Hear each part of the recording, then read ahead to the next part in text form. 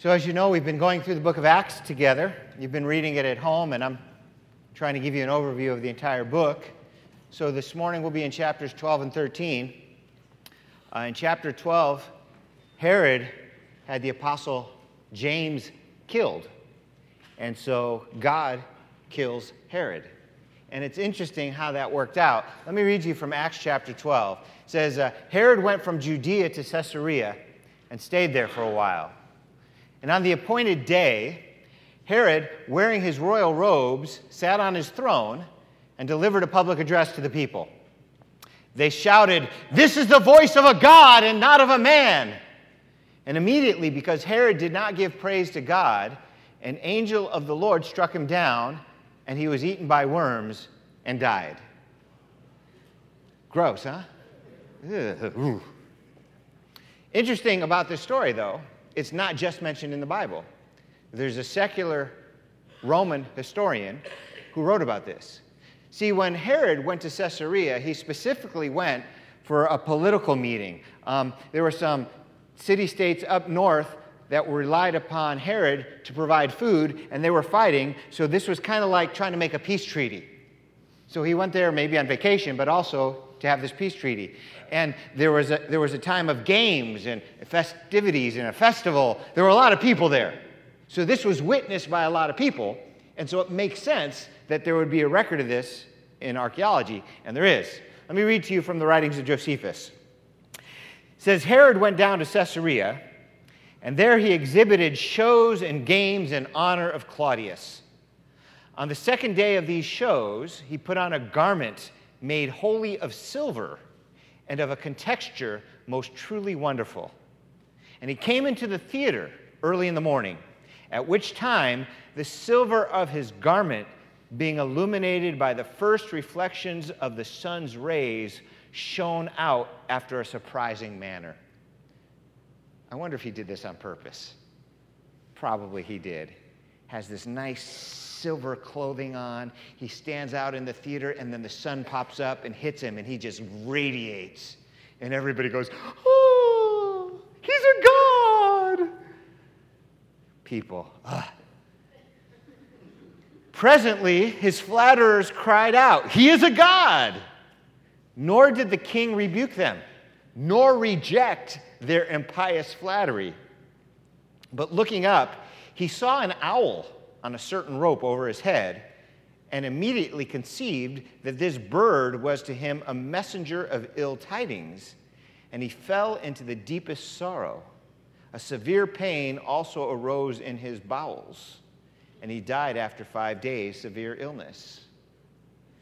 It makes sense that this event, where the biblical writer says an angel of the Lord struck him dead, but a secular writer writes he saw an omen, it freaked him out, and he died. So we know he died. But each story kind of complements the other. For example, in the book of Acts, it says they cried out, "He's a god." But it isn't until we read Josephus that we get the details that he had a silver garment on, the sun hit the silver, the radiation off the garment made him look amazing, and that's when they cried out, "He's a god." But some people have a problem with this. Josephus wrote, and he died after 5 days. And the Bible says the Lord struck him down, and he was eaten by worms and died. And so here's what people do. It just never ceases to amaze me. They say, Josephus says he died after 5 days, so obviously the Bible's wrong here. They do that. Now think about it for a minute. Don't be biased, just for a second. 2 ancient documents. Josephus, whom some people have heard about, and the Bible, whom everybody has heard about. Written by witnesses, written by hearsay, a historian. A book trusted to be the Word of God for thousands of years, and a history book with known mistakes. So obviously the Bible must be the wrong one. I don't understand people. But really, I don't see this story conflicting at all. It says after 5 days he died of a severe illness. The Bible says he was struck down by an angel of the Lord, eaten by worms, and died. When? Doesn't say when he died. Just says he got struck. Could have died 5 days later. I don't have a problem with that. I just think it's cool that it's mentioned in ancient writings. Well, prior to him being struck dead by God, he had killed James and he had arrested Peter. And his intention was to kill Peter too. But God had other plans. Angels were busy. While Peter was in prison, an angel came and freed him. He escapes. He ends up at somebody's house, and he's knocking on the door. And the lady on the other side, I think her name was Rhoda, said, "Who is it?" He said, "It's me, Peter." "Nuh-uh, Peter's in jail. An angel let me out." So she goes back and tells everybody who is praying for Peter. Peter's at the door. You're imagining things. Let's keep praying for Peter. You ever have faith like that? You pray for something and God answers it, and your faith is so small that you can't even see the answer. It's kind of silly, but I can't be criticizing these people because I'm sure they were just as godly, if not more so than we are, and God actually heard their prayers, and they were surprised. Have you ever been surprised when God answered your prayer? Come on, let me see your hand. Yeah, okay. So we can't throw any stones here. Let's just move over to chapter 13. While they were worshiping the Lord and fasting, we're now moving from Peter and his friends to the Apostle Paul. When they were worshiping the Lord and fasting, the Holy Spirit said, "Set apart for me Barnabas and Saul for the work to which I have called them." So after they had fasted and prayed, they placed their hands on them and sent them off. We actually, from this passage of Scripture, can learn a lot about the Holy Spirit. The Holy Spirit confuses people. I have heard good, godly men, even people who know the Word of God quite well, refer to the Holy Spirit as it, like it can fill you, or something like that. It's the power of God. But here's what we learn about the Holy Spirit here. We learn that he's a he and not an it. He speaks, "Separate to me Saul and Barnabas for the work to which I have called them." He commissions. It's the Holy Spirit telling them to send off the Apostle Paul on his first missions trip. He's in charge of the apostles. We learn elsewhere Jesus is in charge of the church. He isn't God's force or power. He is God. And then some people say, well, if he's God, why don't they just say God and cut the confusion? I'll explain that in a moment, but let me show you another passage of Scripture that just drives home the fact that the Holy Spirit is not a force. The Holy Spirit is God. I'm in Acts chapter 5. Peter said, "Ananias, how is it that Satan has so filled your heart that you have lied to the Holy Spirit and have kept back for yourself some of the money you received for the land? Didn't it belong to you before it was sold? And after it was sold, wasn't the money at your disposal? What made you think of doing such a thing? You have not lied to men, but to God." So first it says he lies to the Holy Spirit, then it says he lies to God. They're equated. They're the same. He can be lied to. Lying to him resulted in immediate divine judgment. And of course, he's equated with God. So, why isn't he just called God? Well, we're going to talk about God this morning, and we're going to talk about what people have heard of this concept, the Trinity. And I want to kind of explain to you where that word comes from. Some people say, Steve, the word Trinity is not in the Bible. You're absolutely right. The word Trinity is not in the Bible. But as you're going to see, the concept is. And for those of you that bothers, the word Bible is not in the Bible either. So we're good. 1 Timothy 2:5. Some facts. We're going to start off with some basic facts about God. 1 Timothy 2:5. There is only one God. Here's what it says. For there is one God and one mediator between God and men, the man Christ Jesus.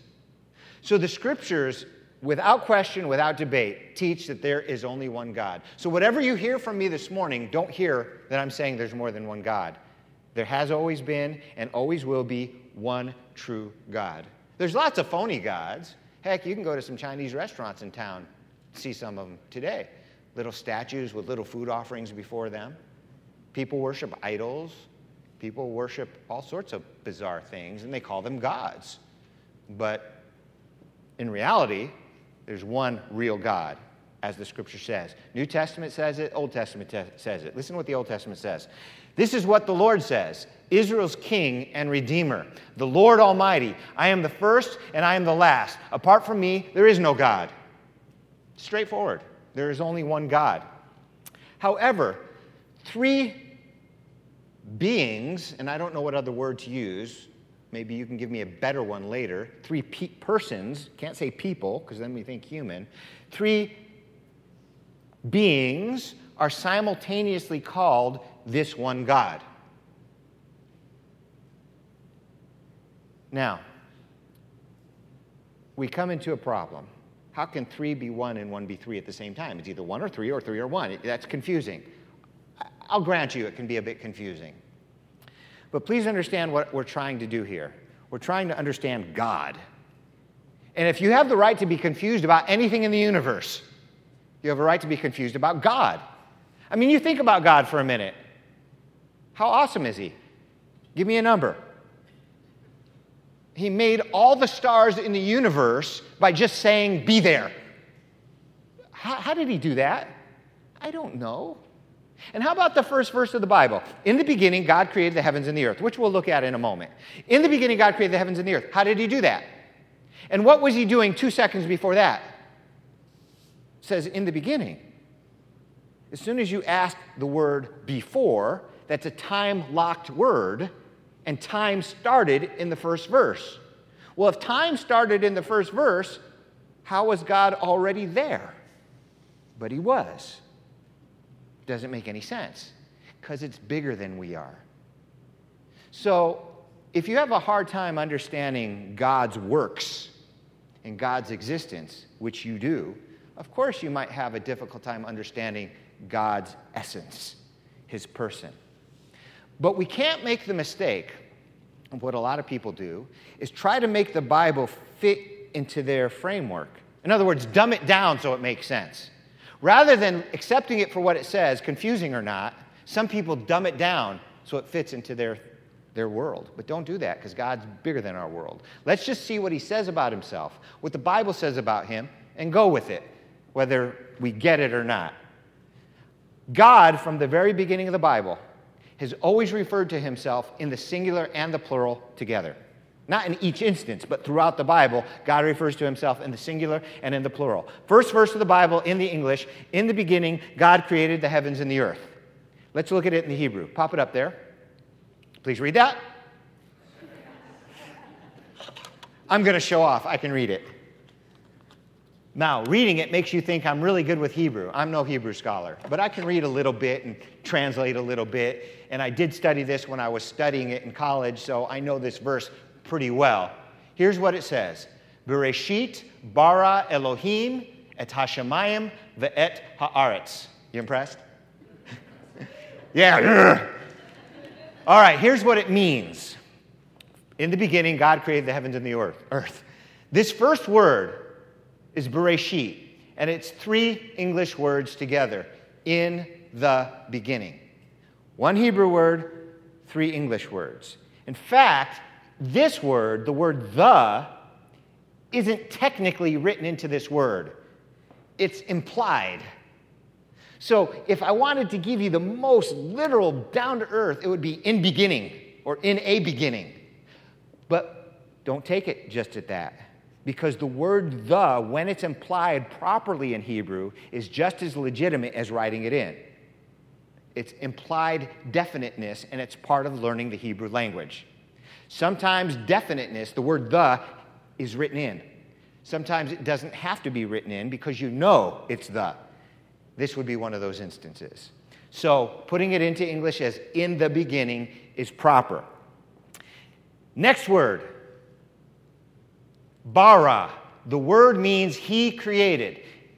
Here's a mistake a lot of students make when they first study Hebrew. If they get a test and the professor puts the word bara and you answer created, you fail. The word is not created. The word is he created. You can't make it they created, was created, to create. It is a phrase. He created. It is two words and only those two words. Okay? So the first word of the Bible is Bereshit, in the beginning. The next word in the Bible is He created. So what we have thus far is in the beginning He created. So if I was writing it out in a wooden literal fashion and not trying to make it fit English well, I wouldn't say in the beginning God created. I'd say in the beginning He created. They put the verb first in the Hebrew. And then next you have to ask the question, and the Hebrew answers, who created? That's the next word, Elohim. Let's take a look. This is the word Elohim. Now, Elohim, if you were taking a test in Hebrew, you would put the word G-O-D-S. This is the plural word for God. This is the word gods. No ifs, ands, or buts about it. The interesting thing is, in the Bible, there are singular words for God too. Some places he refers to himself as a singular word, but this is the one used more often, by far, and it's plural. So what we have so far is, in the beginning, gods, He created, if you were to put it into English so it makes sense. Who created? God did. Now, if I said, Mr. Weeks went to the mall, and then you asked me who went to the mall, and I said, they did, you'd immediately be confused. Which is it? Who did he go with? No, he went by himself. Who went? Rich. He went by himself. Yes, they did. That wouldn't make sense in English, right? It doesn't make sense in Hebrew either, but that's what we're looking at. The first verse of the Bible is telling us, He is God, He alone, yes, they are. Very first verse of the Bible. Now, I'm not giving you anything that anybody who knows Hebrew would argue with.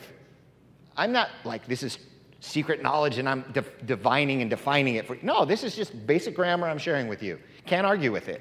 You might argue with the implication, but you can't argue with the facts. This is just plain, simple Hebrew, and it makes absolutely no sense whatsoever on our frame of reference. But when we see that God refers to himself in the plural throughout the Bible, a picture begins to develop. By the way, that's the first verse, and you wouldn't know that without looking at the Hebrew. But let's say you don't know any Hebrew and you just read the English. By the time you get to verse 26, you get this. Then God said, "Let us make man in our image." That's in the English. What are you going to do with that? Who created humans? God. Yes, they did. He even said us. But just to make sure you completely understand, he's not talking about angels or anything else. The very next verse says, and I quote, "So God created man in his own image." Singular again. This is what you see from the beginning of the Bible to the end of the Bible. It's more obvious in the Hebrew, but it's very, very obvious also in the English. God's plural nature consists of not 1,000 beings or persons, not 20 persons, of 3 persons, whom we call the Trinity, the Father, the Son, and the Holy Spirit. How do we know this? Because there are 3, again, I'm going to use that word beings, even though it's not the right word because there's one being. There are 3 persons who are called this one God at the same time. Let me give you the verse that I found in the Old Testament that just blew my mind the first time I read it. And it blew my mind because I was raised as a Jew, and Jews don't believe in the Trinity. So when I read this verse, I was like, oh. Hey, when I got to let us create man in our own image, I was knocking on my mom's bedroom door. Hey, Mom, reading the Bible, got a problem. Didn't get past the first chapter. It says, let us create man in our image. What's that all about? I don't know. Maybe it was the angels. No, the angels didn't create people. And the next verse it says God. She said, I don't know. Call your grandfather. No. Then I got to Isaiah. Listen to this. Listen to me, O Israel. I am he. I am the first. I am also the last. Indeed, my hands have laid the foundation of the earth, and my right hand has stretched out the heavens. Who's talking? I'm serious. Who's talking? Answer me. God, of course he is. Yeah, you know me. I was going to trick you, and I'm not tricking you. So we've got somebody speaking here. He calls himself God. Specifically, he calls himself the Creator. My hands have stretched out. I am the first, I am the last. I've laid the foundations of the earth, and my hands have stretched out the heavens. No question about it, the speaker here is God. We go down a few verses to verse 16, and then listen what it says. Come near to me and hear this. I have not spoken in secret from the beginning. From the time that it was, I was there, and now the Lord God and his Spirit have sent me.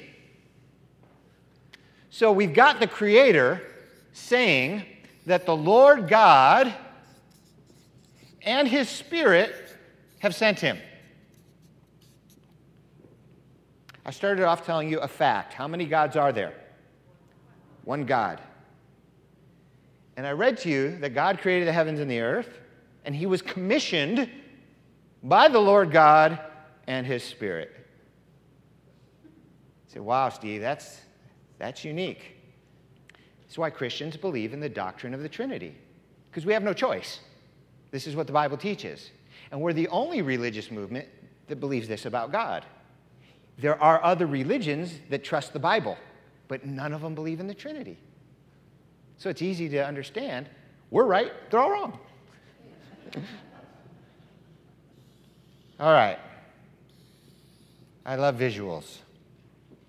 This is God. Okay? Now, there is one God. Boom. But God is Father, Son, and Holy Spirit. By the way, each one of these in the Bible is called God. All right? I'm going to show you, as you saw in Isaiah 48, and as we're going to see again in another passage of Scripture, not one God with three different names. One God consisting of three beings simultaneously. Now, one of the mistakes people make trying to dumb it down in understanding this is they think this is just one God with three different modes or names. You know, sometimes he appears as the Father, sometimes the Son, sometimes the Holy Spirit. That's not the case. The Father is not the Son. I mean, the Father and the Son communicate to each other. They talk. So obviously, the Father is not the Son. And the Son is not the Holy Spirit. Jesus said, it's necessary that I go away so that I can send the Spiriter. Send the Spiriter? How did I get that? So I can send you the Holy Spirit. And the Holy Spirit is obviously not the Father. We see God created the heavens and the earth, and the Spirit of God hovered over the waters. So the Father is not the Son is not the Holy Spirit is not the Father, but all together are God. So you might say, but the Holy Spirit is God? See, like that.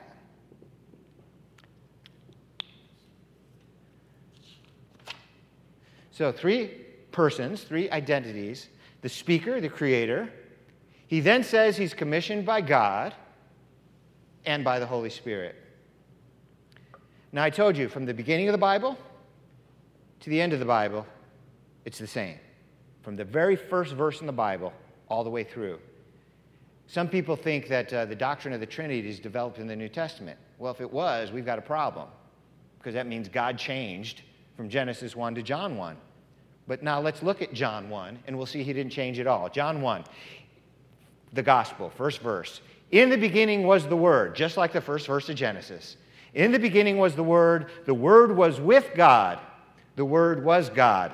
He was in the beginning with God. All things were made through him, and without him nothing was made that was made. In the beginning was the Word. The Word was with God. The Word was God. The Word's the Creator, just like Isaiah said. He's God, but he's with God. When you look at it all together, it makes sense. And verse 14, the Word became flesh and dwelt among us, and we beheld his glory. The Word, who was God, became flesh. Jesus is God in human flesh, and we call him the Son of God to help differentiate him from the rest of the Godhead. One more way I can describe this for you, and then I'm done. Because it's difficult to understand God. There's nothing in creation really like him. He's unique. but I can give you something that at least gets you halfway there.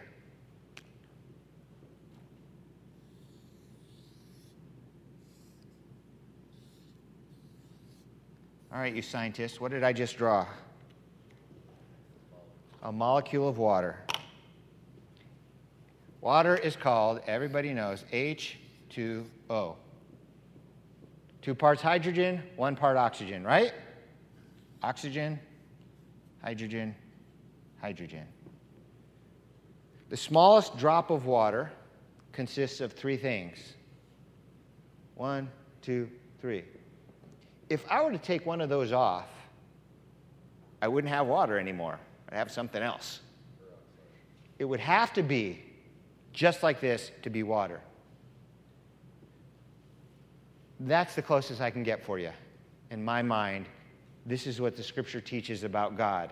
He is unique and He is amazing.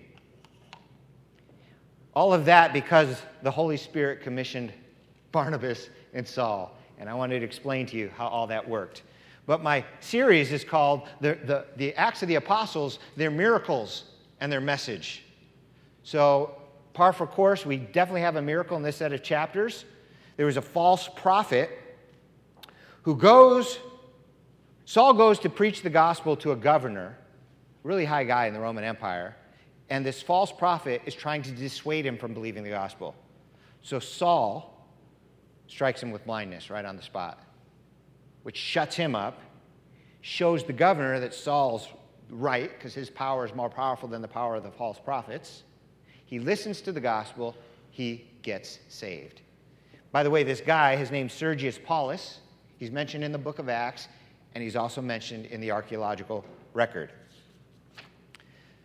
The miracles are cool, but the message is what's most important. And for the last couple of weeks, it was their miracles and their message. And you've seen the message each week for the last several weeks, and it's the same message. Each of the apostles uses their own words, but gives the same message. I've got a few paragraphs here that I want to read. I condensed a portion of Paul's message so you can hear the type of thing he said. Talking about Jesus, he said, while he's preaching the gospel, the people of Jerusalem and their rulers did not recognize Jesus. Yet in condemning him, they fulfilled the words of the prophets that are read every Sabbath. Though they found no proper ground for the death sentence, they asked Pilate to have him executed. And when they had carried out all that was written about him, they took him down from the tree and laid him in a tomb. But God raised him from the dead. We tell you the good news. What God promised our fathers, He has fulfilled for us, their children, by raising up Jesus. As it's written in the 2nd Psalm, "You are my son, today I have become your father." Therefore, my brothers, I want you to know that through Jesus, the forgiveness of sins is proclaimed to you. Through Him, everyone who believes is justified from everything you could not be justified from by the law of Moses. When the congregation was dismissed, many of the Jews and devout converts to Judaism followed Paul and Barnabas, who talked with them and urged them to continue in the grace of God. Here's what the Bible teaches. Here's what their message is in summary. The Son of God came to earth as a human being. He had to come as a human because that's the only way He could die. He came specifically to die because our sins warrant death. But instead of us dying for our sins, which wouldn't atone for them, it would just kill us, He sent a Savior. When He dies for our sins, He makes atonement and purifies our sins.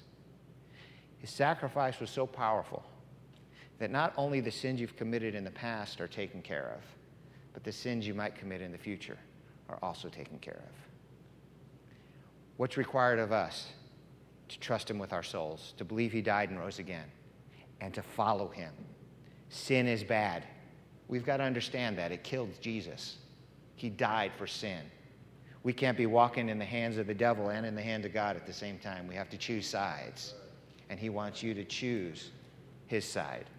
I don't know if you've made a decision yet to follow Jesus. I would encourage you to do so.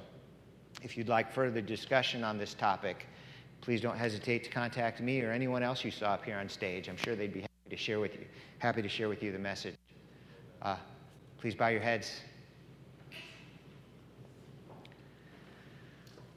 Lord God, thank you for showing us the truth of who you are. Even in your being, you are incomprehensible. You are simply amazing, as we sang earlier. But I do pray that you would continue to bless us, even as you have. Bless us with understanding. Bless us with love, not just so that we can absorb it, but that we can give it out to others.